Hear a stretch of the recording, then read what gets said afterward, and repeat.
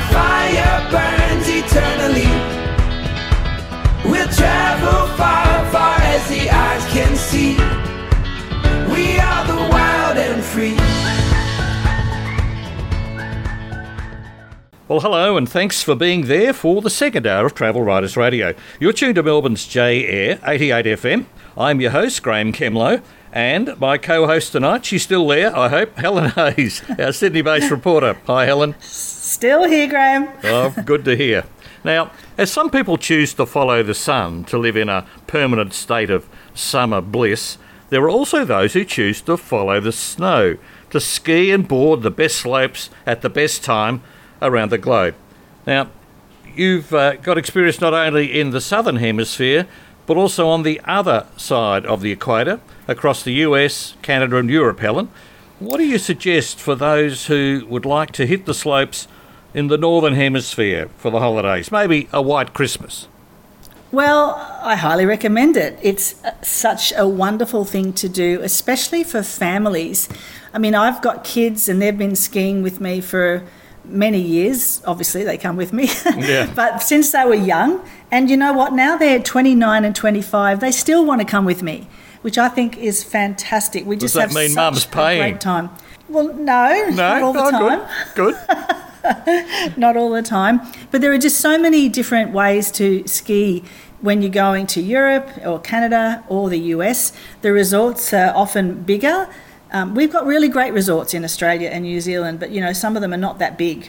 But Right. over there, you get a bit of culture thrown in, like when you're sitting in a French ski resort somewhere like Courchevel, and they've got these beautiful lunch spots with great terraces with the sun, and in Austria as well. You sit there, and in Australia you tend to run in and get a slice of pizza and then get back out on the slopes. But over in France, you just sit there and you have a beautiful lunch in the sun and get back out there. And some of the size of these resorts is absolutely massive. And of course there is just so many things to do. Like, as I'm getting older, I probably spend less time skiing, but more time just enjoying the location. I don't know, have you been to any ski resorts overseas, Graham? Do you like just being in a snowy town? To be really honest, I had a bad start to skiing. I did a lot of it on my backside, and I really didn't take to it. But I have been to Chamonix. I found that fascinating. The Winter Olympics were held there one year, weren't they? Yes, they were indeed. And I enjoyed that. Well, there's so much to do. Like when you're in Europe or even in some of the beautiful little villages like Sun Peaks in Canada, you're walking through and it's like a fairyland. It's just so beautiful. You've got the snow-topped houses, and you can even ski through some of the villages. Like in Sun Peaks, you can ski right through the main drag, which is kind of fun. It makes it easier to get to the chairlifts. Yeah. But the White Christmas, I've definitely had one of those. It is so much fun. We just had the best time. We even did a gingerbread house making competition in Canada. Of course, we don't really do that here. And we bought all horrible Christmas jumpers. You know those? Yeah. Like a Hawaiian shirt almost, isn't it? Almost, but it's the winter equivalent. And Yeah. so we all bought these really ugly Christmas sweaters, and we all still proudly have them in our drawer. We do pull them out every now and again. Right. But some of the things you can do snowshoeing. You can do that all around. Everywhere has snowshoeing. You can do dog sledding. You can do snowmobiling. You can do zip lining, with one of the longest being at Val Thorens, which is in the Three Valleys in France. 600 kilometres of terrain. Can you believe it? Wow. 600 kilometres. So you skip from resort to resort. You've got Courchevel, Méribel, Val Thorens, Le Menuet. It's just so good. You'd ski from place to place, and you've got just such a variety of terrain. You know, if it's windy in one place, it mightn't be windy in the other. So one time we skied from Val Thorens to Courchevel for lunch just because we could. Oh, okay. It's fantastic. And you've got other things as well. You can do horse riding in the snow, like somewhere like Steamboat in Colorado, which is a really great thing to do. It's like really quiet, and the horses just sort of clop through this white wonderland. It's a really nice experience. No galloping off like a cowboy though. Right, you just take it easy. Take it easy and enjoy the scenery. Right. So I really love that. And I don't know, the food in Europe, that's one of the things which I've already kind of touched on.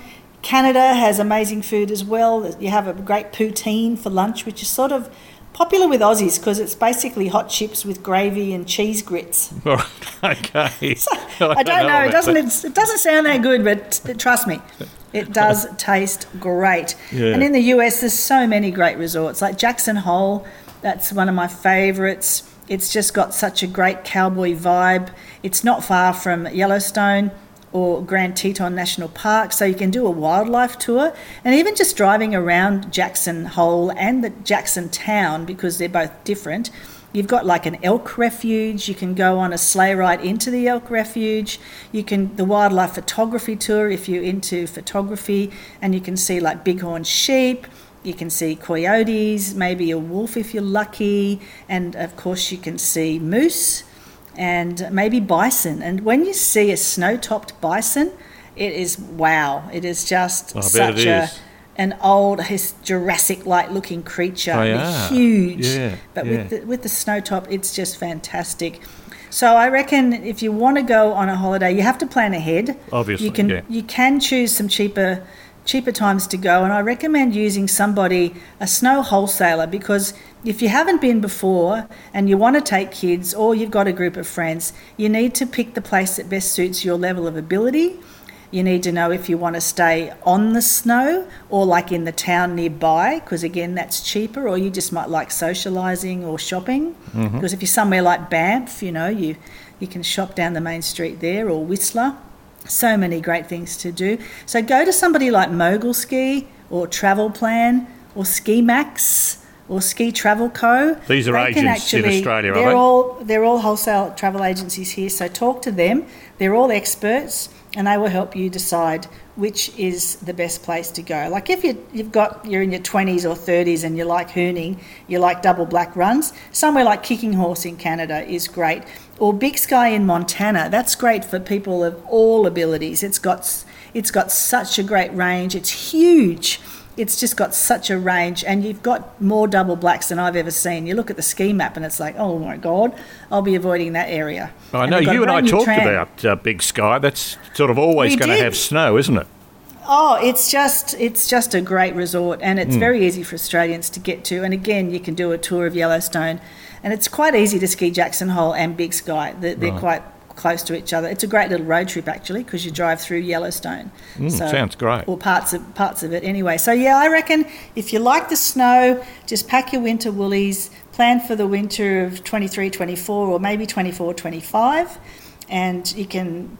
If you want to go to Canada, I've been in December, so have done the White Christmas, that's good. Or the US, there's so many good resorts. Like we've said, Jackson, Big Sky, you've got Steamboat, you've got Mammoth in California. So if you want to do a Disneyland trip, you can combine Mammoth and Disneyland, or maybe Las Vegas, which is always a great thing to do. And Mammoth had so much snow this year, it actually, you could ski up until August. Right.